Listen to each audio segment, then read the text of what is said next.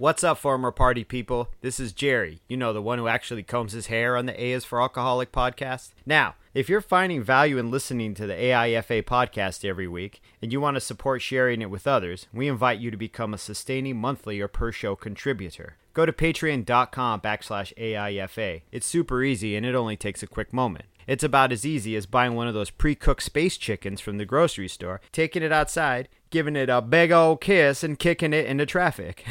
Why would you do that? Anyway, you do you, and I'll do me. Again, go to patreon.com/AIFA. And with that, people, let's start the show.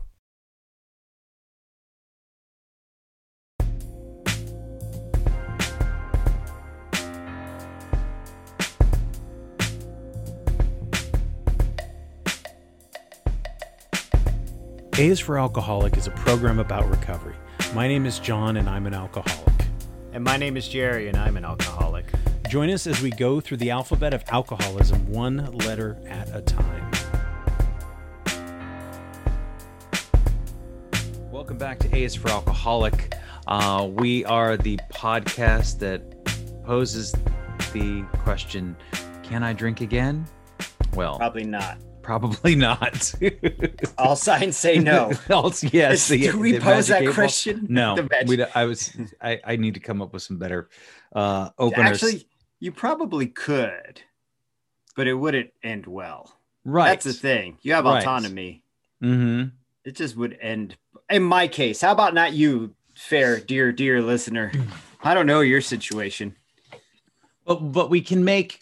I think we can make fair assumptions about the people who, I can make fair assumptions about the people who have been listening with us, along with us, the people that have reached out to me, that alcohol has been some kind of problem. It has posed some problem in your life enough that you are interested in analyzing your relationship with it. Absolutely. We're not here talking about the Snyder cut of fucking Justice League. What? I don't even know. I never even saw the original. I saw the original. It was boring. And then I was like, do I want 4 more hours of DC comic? No. I've been so out of that loop. I read comics as a kid, but I don't, I mean, not even as a kid, like in high school, I read them, but I just don't really, I enjoy the movies, but I don't fuck with them. Like I'm not, same with Star Wars. I don't really fuck. This funny, right? Because we're both Gen X dudes and like, we don't really fuck with that shit too much. Not really. I mean, I think back in 2014, I tried to watch The Empire Strikes Back because I remember it being the good one, the best one. Mm-hmm. And I was thinking, this is kind of weak. It's kind of silly. And I wasn't as excited. Didn't age well. And that was, yeah, basically it didn't age well. I mean, they're still enjoyable, but it's not like this mecca that I'm going to pray to, you know? Now, if you make a fucking documentary about like the Pixies, or if you make a documentary about Pavement, like that, I'd watch that. Right. Exactly. Yeah, I don't know. I just haven't been really following along. You talk about reading comics. And so there's a picture people get in their heads when they talk about, I grew up reading comics, because I say that too, but I used to read the little books that were like High and Lois and Hagar the Horrible and Wizard of Id. You know which ones I'm talking about? I know exactly what you're talking about. You fucking with Riverdale and shit. There was some Archie in there. Yeah, it was like, they were like the worst comics. And so I don't know why those were there. I didn't like seek them out, but yeah. They're your dad's? They were my dad. So I guess that's what I got turned on to. So yes, it would be like, ooh, let me get another Beetle Bailey from the used bookstore. No, I can relate because my grandfather, my Tata Chepe, had these Mexican comics because they're really prevalent in Mexico. And they're these little comic books about this big. And they're all cowboy stories and like rebel stories and criminal stories. And there's always a lady getting her shirt ripped off with her titty out. There's always like a Pancho Villa writing in, kicking ass and ripping a titty out. And that's the shit my grandfather read when I was little. So I would read them too. And they're all in Spanish. But yeah, then it translated as I got older. And I got more into the alternative scene and skateboarding and stuff. And I don't know, someone gave me like a Sandman comic and I was like, here we go. Right. I love this shit. Yeah. I just never got into the superhero stuff. Nah, I did it. Right. Like I appreciate it. I know the stories, at least everything through the 90s. Like I'm fluent. How's that? I'm not a native speaker, but I'm fluent. Right. Yeah. Yeah. And I talk to other people and it's like, okay, I mean, I'm aware, like I know who Wolverine is. Yeah. He's the dude, you know, Hugh Jackman. Yeah. I get it, but I'm just not as fascinated or invested in the Right. sagas of Which is Hawkeye. It's funny because the other podcast the only other one I ever do ever is a movie podcast about comic book movies. Which one's You that? know What's what I it called mean? again? That Harmless Phosphorescence. Y'all should check it Yes. out. It's pretty good. But it's friends of mine, so I'm just shooting the shit with people I know about comic book movies and I listened Blade. to the But my one. comic book movies are like Blade. Yes, I listened to the one you guys did with Blade. It was pretty good. It was fun. It was fun. Yeah. I do Um, all the snipes. I'm like their snipe expert, even though I know nothing about Wesley Snipes, except he'll steal a movie, you know? he will. Yeah, I him and mean, Lawrence New Fishburne Jack steal a City, movie. Tu Wong Fu. Tu Wong Fu, dude. Tu Wong Fu, dude. um, He did but yeah, the Dolomite movie with Eddie Murphy, right? Wasn't that Wesley he Snipes? did, and And he was badass in it. And he also apparently steals Coming to America too. I Like didn't he's see in the either of Coming to those. America Part 2. I haven't seen Yeah. Part 2. You haven't seen the original Coming to America? I've seen the original Coming to Oh, America. I was about to be disappointed and be like, I've we're seen it pausing this multiple podcast times. so you can. But that movie's so damn funny. Yes, and so I remember our buddy Danny was very excited about it, and he saw it, and he's like, "It's just not the same." And I was like, "Yeah, it's not the same. It's not." Yeah, because they made the original 30 years ago. How are you gonna make a sequel 30 years later? It's just. He said Arsenio was the best part. He Yeah. said Arsenio Hall was classic. Why'd you tell me how good this cheese was? Even if Arsenio's best lies from a Chappelle skit. Right? Yeah. I just wanted to say really quickly, for those of you out there who have supported us since the beginning on Patreon, we appreciate it. Patreon.com/AIFA. Thank you all. If you are not there, if you'd like to be there, we'd be happy to have you. If not, that's cool too. The stuff's always going to be free. If you could even just pause the podcast for a second and give us a rating on Apple Podcasts, that helps push us through the algorithmic sludge of the 750,000 podcasts that are out there. Yeah. So recovery podcast. Yeah. So thank you for that. Thank you guys who listen. And yeah. So that's all I got to say about that. Yeah, check out our Patreons where we do our AIFA After Dark. After Dark. Things get a little sultry. I would say that anybody out there listening who has any good we'd love to do another we're going to do another recovery movie review here at some point, and I think we were thinking about Flight and some other things, but if you got any suggestions, please push them our way, send them our way. Push notifications. Push notifications. So can you tell me you were dealing with a lizard this afternoon, this morning? Big Gila monster in our yard, man, which we had to relocate. It's funny too, because he's walking the perimeter of the fence. And my mom's like, look at that Gila monster. And it wasn't very bright. I think it was male. And it was big, man. It was as big as a house cat. And we didn't want it biting the dogs because the dogs will fuck with it and it'll clamp down on a dog and poison them. And my dad didn't want it getting into the big piles of shrub we have in the backyard because he doesn't want to kill it. So they have this snake stick. It's a really long pole with a grabber arm on the end of it. And they use it to pick up snakes, to get snakes, like rattlesnakes and stuff out of the yard. And my dad comes out and he's on his way he does a recovery ministry at the Episcopalian church up here. So they do this all day recovery thing. And he's like, he's all dressed up and he's like, gotta go to church. This is the first time I've been to church in a year. So I don't have time to get that Gila monster. Can you pick him up with a snake stick, put him in a bucket and go throw him in the lot across the street? And I was like, no, I can't. I've never even, it's the first time I've seen a fucking Gila monster. Like, I'm not an animal control officer. And my brother-in-law is like, I got it. Cause he does it all the time. Cause they'll pinch up a rattlesnake and shoot it in the head with a BB gun. Cause rattlesnakes will kill you. So they have to get rid of them. It's just law of the desert, man. I'm sorry. I guess. People out there who are animal lovers, rattlesnakes aren't fucking animals. So anyway, no, that's a hot take. That's a hot desert take. It's a hot desert take. Yeah. Literally. Yeah. I apologize. I haven't killed any animals, but that's just what they do, Well, so, if it was between you and the snake and the dogs and the kids and the chickens and all the other crap they have out here. So anyhow, yeah. So he went and just pinched it up with the snake pole, stuck it in a Tupperware, and we walked it down the street, and he was just talking to it the whole time. He's like, you're a good boy. I think you're a boy. I don't know what you are, but we're going to put you out here. But I know immediately we dropped him right down across the street in the desert, open desert. And I know he's right back to where he was before because that's where all the good lizards are that he's going to eat. Just goes That's where back the to his hunting grounds. food Yeah, it source. just goes Yeah. right back down there again. So When I was working at the wildlife rescue, they would talk about trying to put animals back after they'd rehabilitated them and put them back in the same spot in the same area, or try to put them somewhere different. But like a lot of times they end up right back where they know where the food is, or they know where the good shelter is, or the water, or whatever it is. So I kind of want to use your your experience with the lizard as the parable for today's topic a little bit as a jumping off point. So I wanted to talk about reluctance and how we feel reluctant toward things. Obviously, we're going to talk a little bit about sobriety, probably a lot, recovery, and that we can be very reluctant to change of any kind. I mean, I think that's a basic human nature, right? We get comfortable with something. We want to stay comfortable. It's what keeps us. It's what's kept me stuck sometimes, because your body is always in your mind is like, let's keep things as comfortable as possible. Evolutionarily, we're talking about dealing with the fucking wild, and let's try not to put ourselves in too much danger, even though we live in a relatively stable world compared to 10,000 years ago. Just the idea of you having to go and pick up a lizard out of the desert and just being told this is what you need to do now.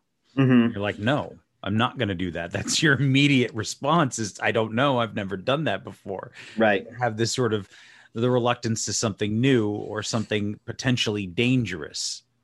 And so I feel like, especially when we're drinking, we know what we perceive as comfortable, or at least we like the pain that I know is more manageable than the pain that I don't know. And so you have this potential danger in front of you, right? Picking up a fucking giant lizard, or the size of a house cat. I would probably say the same thing. I wouldn't jump at the chance to. I don't even know what a snake stick thing is. Like, does it have a loop? It's a stick for snakes. No, it's got a pincher. It like pinches. Okay. It's like you pull a trigger on one side and this little pincher on the other side. It claps. Makes that snake ass clap.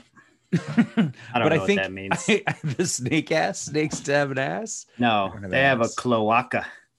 Oh, well, thank you, Bill Nye. Yeah. So, and I think that both you and I, there was no false start in our recovery. There was no, I guess I'll give it a try, but I don't really want to. It was like that the very end, I don't know what else to do. I've done all the drinking I can do. But what do you think about the idea of the moment of that immediate fear of not drinking? Or do you remember, was it like, oh my God, I'm never going to drink again? Was it no, like I don't know. I think we've done this podcast for so long that you're fucking stretching. You're like, your fear of the Gila monster. It's the same as your fear. But I understand, because they're both rooted in the same place. I understand, but like you're right, dying on the fucking vine here, being like, well, I didn't really think about it lizard too long this morning, right? I'm like, let me tell you about Empire Strikes Back. Okay, forget about the lizard. No, okay. So here's forget the thing: about the lizard. I don't know if there was any conscious thought within anything. It's really hard for me to recall those days. Not that they were like a long time ago, but I know that what was running through my head was that it wasn't an option to not drink.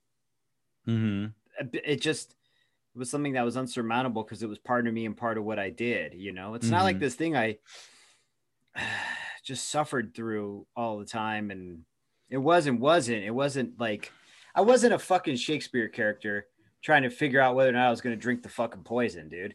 I was either going to not or do, and that was it. That was the only two choices I had. You're like, I wasn't some sort of Shakespeare character in the middle of a soliloquy. Should I quit or should I not quit? And here I am trying to cram some fucking Gila monster narrative into what really wasn't that much thought, right? I think the reluctance for me was years before. Right. It was not within that week or two where I finally eventually quit. Right. Well, yeah. And for me too, it wasn't this eve of darkest discontent where I had to, you know what I was thinking when we had texted about reluctance was I attended my first in-person AA meeting this week.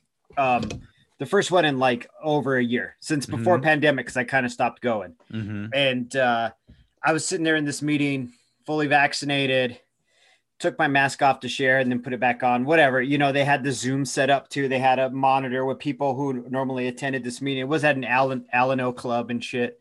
And I was thinking about, when you had texted me about reluctance, I was thinking about even the reluctance to seek help, right? Because you have now made the decision to quit. And on that part, you can either try it on your own, which may work, it has worked for other people, you know, it may be effective, or you seek help.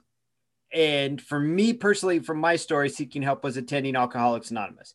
And so I thought about how people, when they want to, are very reluctant to attend that first meeting because they understand in a way, at least for me, how about me? I understood that when I attended that first meeting, it would be like flipping a switch. That my thought process from then on, once I had recognized and admitted that I had a problem, had changed. It wasn't about I'm a hard drinker who likes to party a lot, who's having a hard time, who's just depressed, and the alcohol just makes me feel a little more depressed. It was like, no, I flat out can't do this shit. Like I have a fucking problem. And I you know, we can sit here and fucking be on top of it and be like very open and forgiving to all of our addictions and shit, but it's still stigmatized to have a problem. Within the normie community, if you are an addict or an alcoholic, you have a fucking problem. It's a problem. Do you know what I mean? And it's stigmatized. So am I willing to put that stigma on myself? And am I willing to, it's so much, right? Are you willing to abandon the thing that had worked for you for years and now no longer works? And on top of it, walk around with a label, or just be like, yo, I can't do that anymore. So that's what I was thinking about reluctance, right? Think about your first meeting, how reluctant you were to be open to those ideas.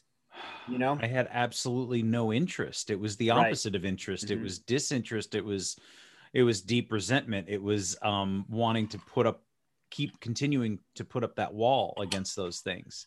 And you talk about the stigma back in 2014, it was even more, there was a lot less going on in the realm of online sobriety help, recovery help. Right. We see it a lot all the time. Our resources. How many times do you take that AA test? Do you ever take the test? Go online and on the website and take the test. Do I drink in private? I thought that was the only way you're supposed to drink. Do I drink every day? Yeah, who doesn't? Do you know what I mean? Like every answer, I was like, duh. Have you lost a job? Because that was the only one. Because I work in the fucking tattoo industry, which is, they're all degenerates and drunks anyway. Well, so I'm just like, well, I'm just not all of them. This is all in satire. You should have lost your job multiple times. I absolutely should have not been working. Right. So the reluctance is there to admit that you need help with a problem, or to even admit, especially us being men and our idea of toxic masculinity, for us to ask for help. Like, I don't ask for help. I don't want to be a burden to anybody or show any sign of not knowing what I do. I don't. But I have to, right? I have to acquiesce and ask for help because I can't do it on my own. I'm not going to rewire my house on my own. That's wild shit. My house will burn down. You wouldn't know where to begin. Exactly. So how am I going to know where to begin? Not just not drinking, because that's the simple action is just not drinking. Just don't drink. But the hard action is, how do you live life not fucking drinking? How do you live that life? Yeah. And in very serious cases, you can't just stop drinking, right? Or else you will die. You will absolutely die. Yes. Right. I mean, in very serious cases, you can die from the withdrawals. Yes. It's funny you said, do you drink alone?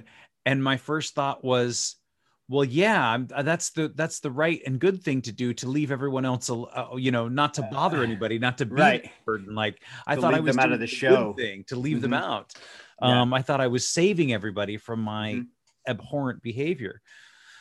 But yeah, I mean, I was reluctant for 6 months. I mean, you were the only one that I talked to, and I would go to that meeting and I would sit there and I'd be like, and then every and it would start to kind of crack open. Like I was like, okay, so there's other things going on here, but I didn't want to like really dive right in.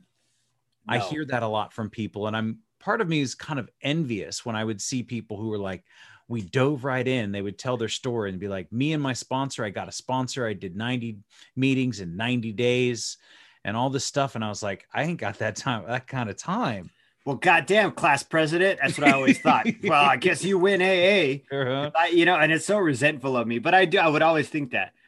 Well, look who's the fucking most likely to succeed over here. Mm-hmm. Because I didn't get a sponsor immediately. I didn't jump in and do all fucking 12 steps in a month. Like all these newcomer, like I'll see some newcomer dude who'll be like, yo, man, I'm banging out. I'm already on step 10. How long you been sober? 2 weeks. I'm like, what the fuck y'all doing? Like the unabridged version? Like maybe I've been on the 4th step for 2 years now, like, and I'm also doing it.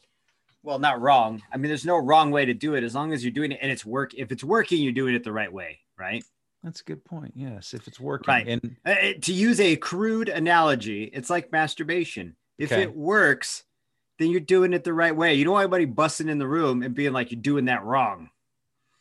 Or you don't want anybody opening up your car door and being like, sir, you can't do that here. Right. Exactly. So no, you make a good point that if it's working, you're not doing it wrong. And at some point I imagine, at least for me, at certain points, I'll preface it this way, so I'm not making any accusations or presumptions, but I would go, okay, I want more from this, and that's going to require more. So it would be this sort of level of comfortability. Things are running smoothly. I'm feeling pretty good about stuff. Yeah. And then it would take a dip because it would kind of be like, okay, well, that means you need to put in more work. You need to, I don't know, go talk to somebody else. You need to reach out to somebody else. Right. So, I can't say that you're doing it wrong because you haven't, you say, I've been on the 4th step for 2 years.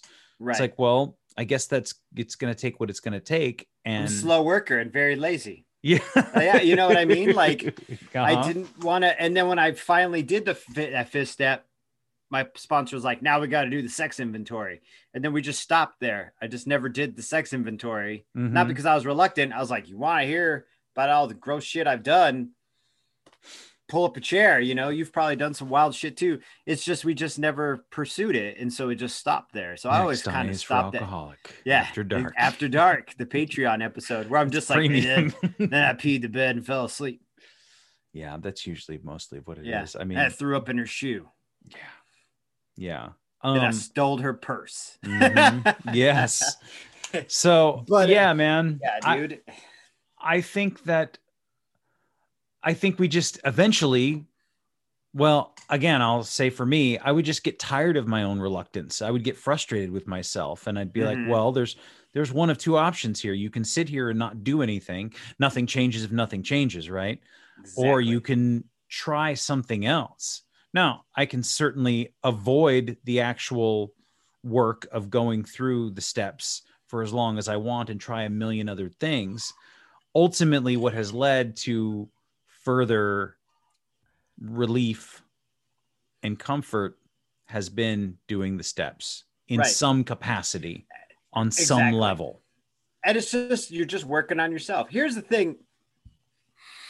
Yeah, and it's really, no, I'm not laying it on you. I'm just laying it out in general in the world because I get on the internet. I like the internet, right? And I go on Reddit and I go on the AA subreddit and I go on the stop drinking subreddit. Kind of get tired. I like the stop drinking subreddit. It's great for early recovery, but sometimes it's a little demoralizing for me to read because it's constantly like every other post is like, I relapsed. Yeah.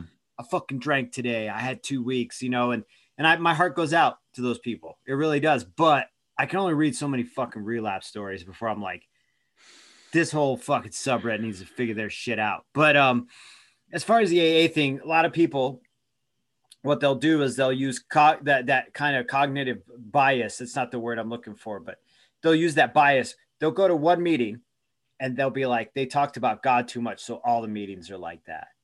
Do you know what I'm saying? Or like, I went to the one meeting with the pious fucking assholes who talk shit to me because I'm 2 days sober and I'm saying some wild shit and someone called me on it. All of AA must be like this. Do you know what I'm saying? And if that's what's keeping you from feeling better, well, then keep drinking. Do you know what I'm saying? Like, that's like me drinking one beer and being like, all beer is gross, which is true. All beer is gross. But do you know what I'm saying though? Like, as far as like during my drinking years, it didn't keep me from drinking the beer if it was there. I wasn't like a discerning alcoholic who was like, I only drink bourbon. I'm like, I prefer bourbon. If you have the bourbon, I would drink all of your bourbon. But if all you have is beer, I'll drink 12 of them. Do you know what I'm saying? Like, you were not picky when you were drinking. No. Like, so, and I'm not also, it's hard. The reason why I sigh and rub my head before I even say it, because I don't believe AA is the only way to get sober. There are other ways. But if you are discounting a meeting because they said the fucking Lord's Prayer at the end and you're an atheist, well, then you're just getting in the way of your own fucking recovery, I think, in my opinion, because I don't believe in the Lord's Prayer. And I went to that meeting the other day and said it because I don't give a fuck. If I will walk 5 miles in 110-degree heat to buy a fifth of whiskey, I'll sit at a meeting and say the Lord's Prayer to stay sober. That's just how I look at it. Honestly, I think it's just an excuse, you know, like, yes. And it frustrates me because I'm like, all you got to do is pick and choose, pick the things that'll work for you. And if the God shit doesn't work for you and some 60-year-old dude named Bill, who's a half a right winger, saying some dumb shit, don't listen to fucking Bill. He's an alcoholic. He doesn't know what the fuck he's doing. He just showed up here just like you did. You're listening to the wrong Bill. Yeah. Even the other Bill, even Bill W, man. I mean, listen to some of what Bill W says, but not all of it. Bill W is a shady dude too, dude. Problematic to say the least. Come on, problematic, right? Dude. It's like, with all the lady members of AA, like, well, Lois, let me help you out. You know, like, come on now, Bill. So the thing with the meetings is like, even the meeting that I would go to and my home group, there would be meetings I'd go and I was like, God, that was terrible. I didn't get anything from that. Just don't go back to that meeting. But then I would go back the next week and it would be something completely different. And so, so it's kind of like, even your favorite bar has shitty nights, right? You know, you go to the different meetings, different bars. Like, you know, maybe you're not into a sports bar. Maybe you're not into a dive bar. Maybe you don't need a fancy cock. Maybe you're looking for a little neighborhood joint, right? So they're just, meetings are kind of like that. And you find a different group and find different people and they do everything different. And again, maybe you're not interested at all, but go find something else. Right. I just know that there's a group of people and it's free and they all are just trying to stay sober and help each other. Right. Dude, I got these Danners, right? The $250 fucking hiking boots. They're work boots. I love them. I hiked like 8 miles in them. I will go run a 5K in those Danners. Do you know what I'm saying? Like, I'll go put on my fucking Nikes or whatever shoes I got. I'll put on my running shoes. And that's how all the different meetings work too. Do you know what I'm saying? Like, not every meeting is a pair of work boots. Like, sometimes you need to go to the work boot meeting. Sometimes you need to go to the Merrill meeting. Sometimes you need to go to the fucking laid back flip flop meeting where the dude does have a fucking dopeless hope dealer shirt on who's running the meeting. Sometimes you got to go to that Sublime meeting and have a good time. Like, they're all different. But I also, once again, I want to be really fucking transparent and be like, really, I just want to be open to say that this isn't the only way. This is just the way that works for me. And when I hear people use one dumb little excuse like that, like, well, I'm an atheist. Motherfucker, I'm an atheist too. And I'm at the damn meetings. Like, I just don't want to drink anymore, dude. And if that's what's going to help me, then I'm going to do that. And it's choice is yours. Don't be reluctant. Excuses, Jerry. Excuses. They're fucking excuses. Which is what we're full of them too. You and I are both hella 100%. Full of them as well. I just want to say, I want to be transparent. I'm not coming from a place on high. It sounds like I am, but I'm not, because I'm there with you. You're passionate because you want people to get the help that they need. I understand. I feel you. You'll feel better. Like, I feel better. I'm still super depressed. I'm still in a hole emotionally, but I know it and I recognize it and I work my way through it and I ride through it way down in that hole, dude, way down that hole. And I ride through it because it'll pass. It'll pass. Yeah. Yeah. And it's just, and that resistance and the excuses. And so, and if I may do another little plug for a podcast I was on. Yes, please. Friday. Yeah. So this guy invited me. It's called Reco 12, RECO 12. And originally he wanted me to come up with some sort of topic, and I just had to punch something in, and I just said, I'll just talk about all of it. I don't really know.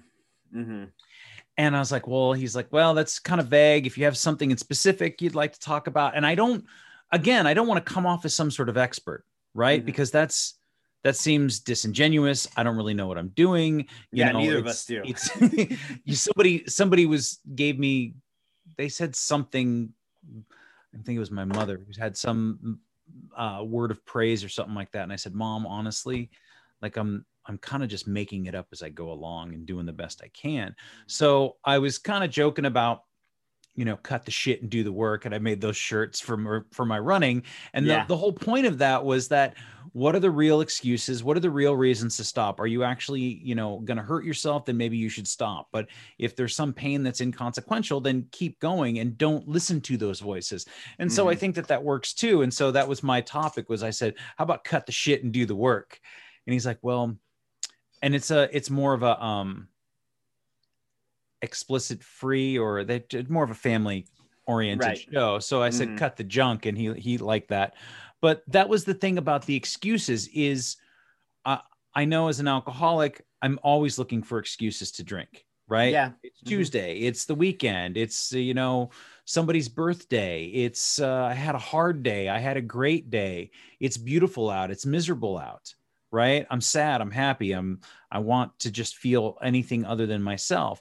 So I know that for me, while I was drinking, that was constant. That was my life, was like, what's the excuse to drink?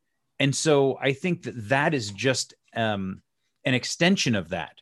Well, that sobriety didn't work. That thing didn't work. That must, they just throw that whole, baby with the bathwater. All of it. Kind of thing. Yeah. Throwing all in the ocean. Yeah. And if I had not done that, now, granted, you went in there first, and I had another friend who was in AA. And so there was, because I knew of your skeptical nature as my friend, I was like, okay, well, if this is working for him, maybe there's something past the God stuff. Yeah. Maybe there's something past all of the rigid structure, which, come to find out, there's no rigid structure. It's so funny, dude. That's what I thought. Right. Yeah. But it's the structure that I have developed for myself that's worked. Correct. So so that's, I'm thinking all these things, but I'm like, well, if Jerry's doing it, and I know that he's not into God, and I don't think that he could be flipped that easy, like that was how it was in my mind. I was like, okay, so let's just go check this out. And, I talked to this other guy, and he's not in the program, but he's like, well, I mean, I guess it's just however you define it. But he would tell me, sometimes I go, and I've got a couple of friends in there. I don't go all the time. I go like 3 or 4 times a year, but it's like, really, it's nice and it's helpful. And I think they're good people. And I just don't follow the whole thing. And he's been fucking sober like 12, 13 years or something like that. And so, and that's rad. Yeah. So it doesn't really matter, but I do get where you're coming from when you go through those subreddits. And I've been through the stop drinking one, and just like, or there's one group on Facebook that's like, stop drinking. And it's repeatedly people going, I fucked up again. I drank again. I drank again. I drank again. And as part of the process, dude, I mean, it's only discouraging for me to read, because I'm like, damn, I want you to succeed, Right. You not drinking doesn't make you part of my club. It just means that you're succeeding, and you're seeing that the benefits of, you know what I mean? Like pulling that veil off. That's what you get out of it. But you got to do everything raw too, though. That's the bitch, dude. Like, that's the one bitch I didn't realize about getting sober, was I have to do it all sober now. Like, I got to do it all raw. Like, sad things happen, I got to do that raw. I get depressed, I got to do that just raw dog it. I got a raw dog life, dude. I raw dog reality, dude. And it sometimes it sucks, dude. Sometimes it fucking sucks. Yeah, because dude, like, I don't want to drink, but I understand releasing that pressure valve. But for me, the fact that I relate it to a pressure valve being released shows that my relationship with getting fucked up is not a healthy relationship. Some people like, I drink a beer and I go to bed. Or I drink a glass of wine, and that's just to celebrate, and that's it, And for me, I was like, man, I need to relieve all this tension in my body. And the only way I can think of doing that, not going for a walk, not fucking doing yoga, not painting, not listening to good music, it's drinking a 5th of whiskey. Yep. Yeah. Yeah. I still am boggled when people will leave the restaurant and they leave like half a glass of wine or even like a third of a bottle. They'll have purchased a bottle for $70-$80 for a bottle You just of wine. chase them out in the parking lot with the bottle. You're like, sir, you left this on the table with the glass with the 3 sips. You left this on the table. Yeah. And it's tough sometimes. Well, it's not tough for me, but people's feelings are hurt, like especially if they're winemakers and they'll bring their own wine in. They're like, and please feel free to pour yourself a glass. And I'm like, I'm not drinking tonight. And depending on what time of year it is, they'll be like, oh, doing a dry January. And I'm like, yeah, something like that, or whatever. So January, October, we're like, 24 hours long. Yeah. But I just wear my little necklace. Not that nobody asks anymore, but I'm like, this is not Harry Potter. So let me ask you about that. Cause you no, it's not a Harry Potter necklace. No. So I was recently in the jewelry store. It's my mother's birthday and it's coming up soon. You gonna buy her an AA necklace? No, I'm not. I don't think she would appreciate that. Probably read Harry Potter though. Yeah, she might have. And so I got something, and originally, so the last medallion I got, the last coin I got, didn't have a little thing to put on my keychain, so it's kind of been tucked in this little pouch in my wallet. And the guy got me the little hoop, and he was going to set it all up. And he had the wrong phone number. He's had the thing since last September, and I just forgot about it. Yeah. So he says, well, give me the coin and I will, I'll give me about 7 to 10 days and I'll have it back for you. And I handed it to him and I'm kind of looking around and I get something from my mom. And then I said, hey, Mike, I'm not really superstitious about much, but I'm traveling. I'm taking a trip here soon. And can I just have that back? And I'll give it back to you once I'm back in town and you can have it for a week or whatever. Do you feel some sort of like, is it an amulet for you or a sigil? Because I felt it was the first, when I had to give it up, like I forgot that it was, I just kind of forget that it's in my wallet and it just lives there. But as soon as I had to hand it over for a week and I was going to be traveling, I was like, you know what? I'm just going to keep that in here. Right. No. The chip I keep on my keychain is a symbol. It just reminds me. That was, hopefully we'll just cut that right out of the pod, but you probably won't. But what I keep on my keychain is my 24-hour chip. Right. And I drill a hole in it every year, but that's on my keychain. The one I wear on my necklace, honestly, is just because I like wearing jewelry. I'm just that kind of dude. I'm like, I stopped wearing my rings because I just work outside all the time. I don't want to fuck my rings up. But with the AA symbol on my necklace, I just thought it was a cool little pendant. And I was like, well, I'm not going to wear a cross because I'm not religious, even though I have like a little Virgin Mary pendant too. But that's more of like a Mexican American thing, I think. Right. But yeah, it's just, but I think, no, it's not. I don't know what it is, dude. It just is what it is. Like the one on my keychain though is to remember, just like the one you keep in your wallet, right? And like to be superstitious is fine because that symbol has as much significance as you place into it. You know what I mean? So there's nothing wrong with that. Like, my old man keeps a 24-hour chip in his wallet too. Yeah. It's just, the symbol is the symbol. It's, I knew dudes who'd cut notches in their fucking belts or whatever it was, cut notches in things or put hash marks on things. It just is what it is, but the necklace is more because it looks cool. Right. And I'm like, man, I want a little sigil, like a little symbol here. I'll just use that because the program has done a lot for me, even though I don't go very much. It's done a lot and I'm grateful to it. And I don't know, if people see it, they just know, hey, I'm out here. I'm sober too. Like I'm doing all right. Like, people are thinking about it or other people. That's the best thing about being in that meeting. And I shared too. And I was just like, and I do it sometimes. It was interesting, dude. It was 8 people in this room at a Tucson Alano club that's been around since like the 60s. You can tell because the building just has like smoke permeated into the walls. And where they had the meeting was like in a separate shed. It was like a big metal, looked like an old garage. You could tell they had like concrete benches out and a barbecue. They have all kinds of parties there pre-pandemic and shit. They had a monitor on the table with everybody who usually attends that because it was a 7 a.m. meeting. So I was supposed to go to a 6:45 a.m. book study. So I drive up to this church. It's only 2 miles down the road and nobody's there. Nobody's there. And it's like 6:45 and by 6:35, 10 minutes before it, there's no one there. So I'm like, this is a bust because somebody always shows up early, unlocks the door and starts putting chairs out, even if it's 3 people. So I'm like, well, I'll go down to this one that's farther south. So I went farther south here in, in Tucson, and I couldn't find it. I found it, and then I couldn't find where everybody was sitting. And then I saw a lady get out of her car and walk into a room, and I'm like, that's where all the drunks are. So I went and sat down with them, and of course, there's like 8 people in there, and I'm the new guy, and I just walk in, and they're all boomers. It's all boomers. And I walk in fucking pompadour and a bunch of tattoos. I know I stick out. I'm not like, hey, look at me, but I know I look different than the rest of them. So they're all, and I'm also new. So they're all, who the fuck's a new guy? But I just shared with them and told them, I'm from Eugene. I moved here from Eugene, Oregon. And, I just don't really like it here sometimes in Tucson. But my family's happy and my wife and daughter are happy. But I just personally don't really like the desert very much, and I have to learn how to accept it and learn how to love it eventually, just like I didn't like being sober at first, dude. I didn't fucking like it. I wasn't like, this is the greatest week of my life. Yeah. So it was a good meeting, but my voice cracked because I felt emotional because I was so happy. I have my parents, but they're my parents. Our dynamic's very different. We're all drunks, but we have a very different dynamic. Just our mother, father, son dynamic.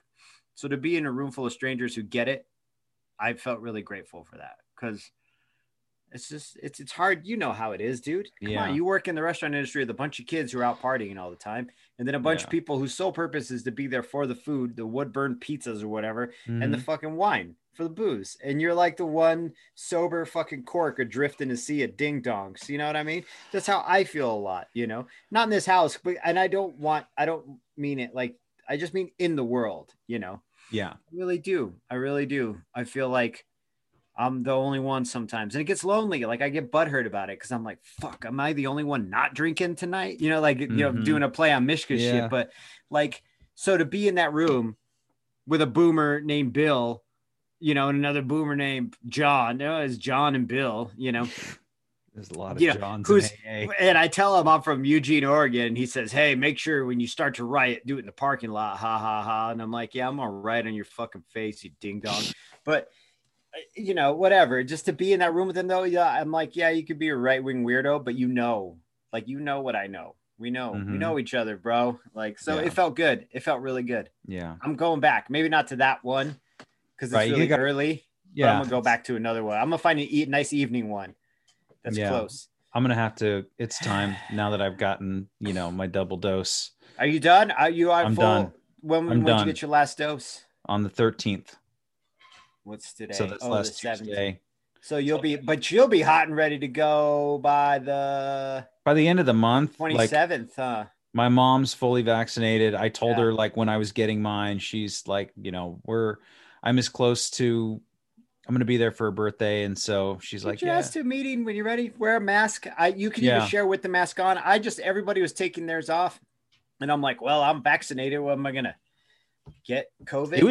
It was kind of scary for me when I did that talk, and when I got invited to go to Stockton, and this was like last spring in the middle of it. And I was everything like, was hot, man. And there were no vaccinations. There were none. And, I went in there and some people had masks on. A lot of people didn't. And I was just like, well, go with God. I didn't want to say no. And it was fine. And so, yeah, you're right. I mean, I guess I will, and I'm going to be traveling. And I think that's one of this was not supposed to be a fucking I love AA podcast. No.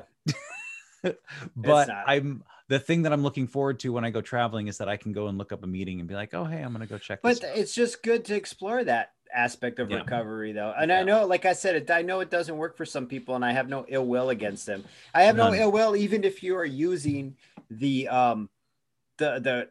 excuse of like God and you're not feeling that. Like, I have no ill will against you either. I just feel like you're not giving something a chance that could work for you if you would just put aside, and I know some people, they hold it close to their heart and they're like, no, I'm not putting aside my fucking morals. And I absolutely respect that. And I'm coming from a place of respect. I'm just saying, like, get your ass in here. The water's fine. Just stay away from those weirdos over there. Right. I think it's like if you're hungry and I say, well, I've got this pizza and it's a combination pizza. And you go, I fucking hate black olives. And I'm like, well, you can pick them off, Yeah, exactly. right? It's a great analogy for it, dude. It's You a can great pick them metaphor off. If for you're it. hungry, you can Yeah, have some of my pizza and you can pick off the olives. You don't have to right. eat them. You No, know what? Whatever. throw them in my fucking face. I don't Yeah, care. right. I don't care, but but at least you Maybe, won't be yeah, hungry. yeah. You will not be hungry anymore. But then So again, like we're being super, and I want to, yeah, I'm glad that you said that because I also don't want to sound super pro AA and say this is the only way because there are other ways. There are absolutely other ways. I just don't know them because I've never tried them. I've only tried this, and this has worked so far for 6 years. I haven't had a mhm. drink in 6 fucking years. That's crazy balls, dude. It's gonna be 7 this You summer. know, and it's the recovery. I live in it. So I'm like, don't think about it. And then sometimes it occurs to me and I'm like, dude, you have not been fucked up in 6 years. That is crazy. Like on anything. Like Hmm. I think I took NyQuil once because I was sick. Do you know what I'm saying? And it was the worst. Yeah. I felt like shit. Yeah. But I'm just it just is, I don't know, man. It's just what worked for both of us. So we got this thing, you know, that we can relate to, you know. I couldn't So imagine trying it another way, going, you know what, I'm just gonna, I don't think that I can toss that shit out of my brain now because I have seen it work right. continually for other things, not just Well, alcohol. it's also like buying a Mac as opposed to buying a fucking Android. You know what I mean? Like I only know how an iPhone works. I really want an Android because I hate Mac products. They're go Hmm. obsolete immediately. They're such assholes. They change the Hmm. charger constantly, motherfuckers. But um You're in if the I go to an ecosystem. Android now, yeah, dude, if I go to an Android phone or like a PC or whatever, I have to relearn that operating system. And this is AA is the operating system that worked for me. And I'm Yeah. down. Like I'm down. It's just going to be a long pain in the ass process. And I am lazy and I am Right. reluctant to Right. try Well, anything else. I'm no, also really, really lazy. Like I'll come up with any excuse to be like, this is what's working now. So we'll do this now. that's it. That's it. I've seen the results Yeah. and I'm happy with them and I continue to be happy with them. And if something didn't work, well, and here's the other part of this whole program is like, doesn't work, don't use it. And I Right. found that to be helpful too. Right. You're not, oh, the only thing really, if you want to stop drinking, the only thing you're really obligated to do is not drink. That's the only way to stop drinking is to stop drinking. Now, if you want to continue that with any, you know, if I want to continue that with any sense of Yeah. If you, yeah, success, because some people just stop drinking, they don't drink anymore. mm-hmm. I've met them Yeah. and they do okay. They do. I mean, they do, you know what? They do them and I do me. But Mm-hmm. yeah, if I wanted to, I didn't mean to interrupt you. But I really mirror that sentiment you were about to make that I interrupted. Just that the only way that I've had any measure of success is in doing the steps and following through with this and this particular program. And Mm-hmm. for me to imagine a whole different program would, like you said, it would be so much work. And like this continues to repeatedly work for me. So every single Right. time it on the most minute level, like, oh, I thought bad of that person. Well, wait, why did you think bad of that person? What does that say about you, John? What exactly are you really thinking?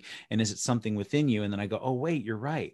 That thing that I thought, it doesn't even really exist. And that person doesn't really Right. have any pertain to my life at all. And Right. that was just a reflection of my own feelings about myself. Oh, okay. Good, gone. And Damn. you know, like, and it's not always that quick, but that's kind of that way of thinking has really helped me to be less reluctant and to fall less into the resistance that is so easy. And it's helped Yeah. me to, I would say that this program has helped me to deal with like the fitness and the, you know, the health, physical health, Yeah. all these Yeah. things. I can see that. You know, I've Applying what you've applied it. learned in the rooms to help you Hmm. out with what you're doing in your life outside of the rooms. Yeah. That being said, though, even if we're going arching over the program, just even reluctance to stop drinking like that, I think that's something you have to dig deep in yourself to decide whether or not this is the path. I mean, and I have to use the language of the program again, but if this is unmanageable, Hmm. something needs to change. I love that saying, man. I had it written on my dry erase board for years that nothing changes if nothing changes, right? I love that. So nothing will change like if for the positive, if you change nothing for the positive. So even your reluctance to quit drinking, I would suggest, like when I was in that position, I really had to sit down and take a hard look. I didn't get a DUI, crash my car, and punch my wife, and then I'm like, I'm done. After this hard night, I'm done drinking. See, media does it a real disservice by showing you that you have to get to your absolute lowest degradation. Like, no, you can just be like, this isn't fucking working, and it's out of hand. Right. You know what I'm saying? And it wasn't working. It was out of hand. I remember telling my story for the first time, and I had to like, I don't know, man. I just felt bad that I didn't have this awful fucking story of degradation, you know? And there were moments of degradation in my life in my drinking period. Absolutely. But there wasn't like a movie where I woke up shivering outside, covered in piss, homeless, with four kids peeing on my head and you know what I mean? Like some crazy person stealing my last tuppence for a scrap of bread. It wasn't like that. Like, I had a little bit of privilege and lived an okay life. It just was going to shit, and it was getting harder and harder. And I wanted to kill myself all the time, but didn't have the balls to kill myself. That was and it. that's That was pretty. it. That's low enough. That's pretty fucking low, right? Like that's regardless of the external circumstances. I washed my hair, I brushed my teeth, and my body was clean for the most part, except for the fact I sweated booze, you know. But like, wishing I was dead every day is low enough, right? Pretty low, right? To say this is unmanageable, you know. So I think too that's the perception versus the reality is always something to be aware of in ourselves. Right. And John and I can't convince you, listener, to quit drinking or to quit doing drugs or whatever. We can't convince you of shit. All I can do is show you that when I stopped doing that shit, I felt much better and things got better. Things got easier and other things got harder.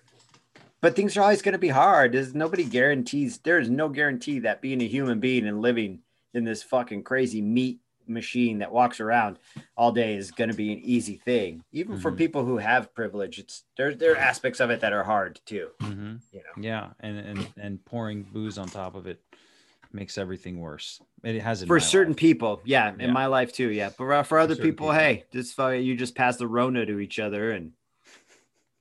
What was the name of that bar? The swim up bar? Coconuts? Remember Coconuts? Do you remember Coconuts? Everybody's like Rona. And now they're showing, and we're going to go into the Rona section, but they're showing all the cases are like younger people now. Like a majority of the cases are all young people who are like, we're bulletproof. And then the variant comes along and it's like, suck my fucking dick. Nobody here is bulletproof. Yep. So now you got all these like 25 to 40-year-olds in the hospital who thought it was going to be easy to just drink in Scottsdale for a night. No. Check as always do. I spent a Thanksgiving in Scottsdale once. I'm sorry, man. One of these fucking resorts. I think Coda lives in that area. Near there, yeah. I just remember being there as a kid, and my dad, like, we stayed in the resort, but we didn't do like a dinner. Like they literally just ordered Domino's, and we had Domino's pizza in a resort in Scottsdale on Thanksgiving. On Thanksgiving. Yo, what was your old man doing in Arizona? I couldn't for the life of he was just like, hey boys, we're going to Scottsdale for Thanksgiving. He had a friend or a cousin or something that I have no idea, man. I don't know. I just know that we got hooked up with some like little suite, some little cottage, and I don't even know. Yo, dude, my hot take is fuck Phoenix for real. I fucking hate Phoenix. That's my hot take. Not to alienate anyone in Phoenix. If you're going through recovery in Phoenix, I'm sorry you got to be in Phoenix, but you'll be all right. But fuck Phoenix though. Spoken like a true Tucsonan, right? I've only been there once. I live in Lower Arizona, dude. We call this Baja Arizona. We're all cool down here. Once you get to Phoenix, there's some cool folks there, but they got to live in Phoenix. Yeah. I don't know. It's too hot for me. This is too. It's like the worst parts of LA with no beach. With no beach. Dude, these are some hot takes. 20 dude. degrees. I know. Someone right now is writing a fucking review, and they're like, "These guys were great for years until fucking Jerry started talking shit about Phoenix." So I think that I would like to wrap this up for today. We're going to end it on that note, huh? Listen, no, well. I love you, Phoenix. You people are okay, man. You're going to be all right. I'm sorry. I think, it's okay. I mean, I think that it's fine. The sidewalk is hot. It's the big, sweaty city. Like, I mean, I don't know. I feel I have deep, I probably still have some resentment toward Las Vegas because I grew up there. I'm near there. You know what I mean? Yeah. But I think that, again, I would suggest, and what has worked for me is taking a little bit more of an analytical view at my reluctance and my resistance and like what it is that I'm trying to avoid, and then what it is that I'm trying to gain from that. Right. Yeah. So there's this, and that's the shit that I got to do in the middle. And oftentimes we don't change anything until the pain of being stuck is greater than the pain of changing. Right. Yes, so it's like, right. Yeah. Yeah, dude. And we both know this to be the true law of the universe for ourselves in recovery. Right. But still, I think it's just a human nature thing where we're like, fuck, I don't want to fucking change right now. Right. I'm in a nice groove, but this groove is getting really uncomfortable and painful. Right. Yeah.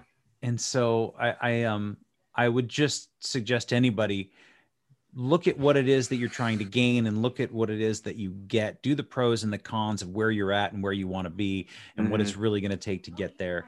And I think a lot of times you'll find, oh, it's really not that bad. Or, oh, staying where I'm at is worse than moving forward even an inch. Yeah. So, yeah.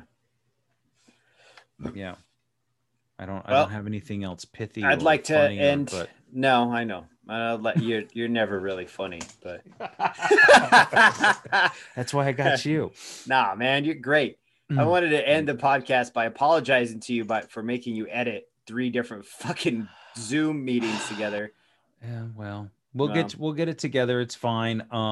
Like I said before, if it comes off a little disjointed, that's where it went awry. But I will be broadcasting next time from another place in California, which is a very weird, long state. I'm going to drive for almost 5 hours and still not be to Los Angeles. Yeah. So, but I hope you guys all have a wonderful day and a great weekend. And please go check out Rico 12. I'm on whatever the last episode was. Right. Jerry, you've heard all this shit. You hear this every week. You don't need to listen to it if you don't want to. Okay.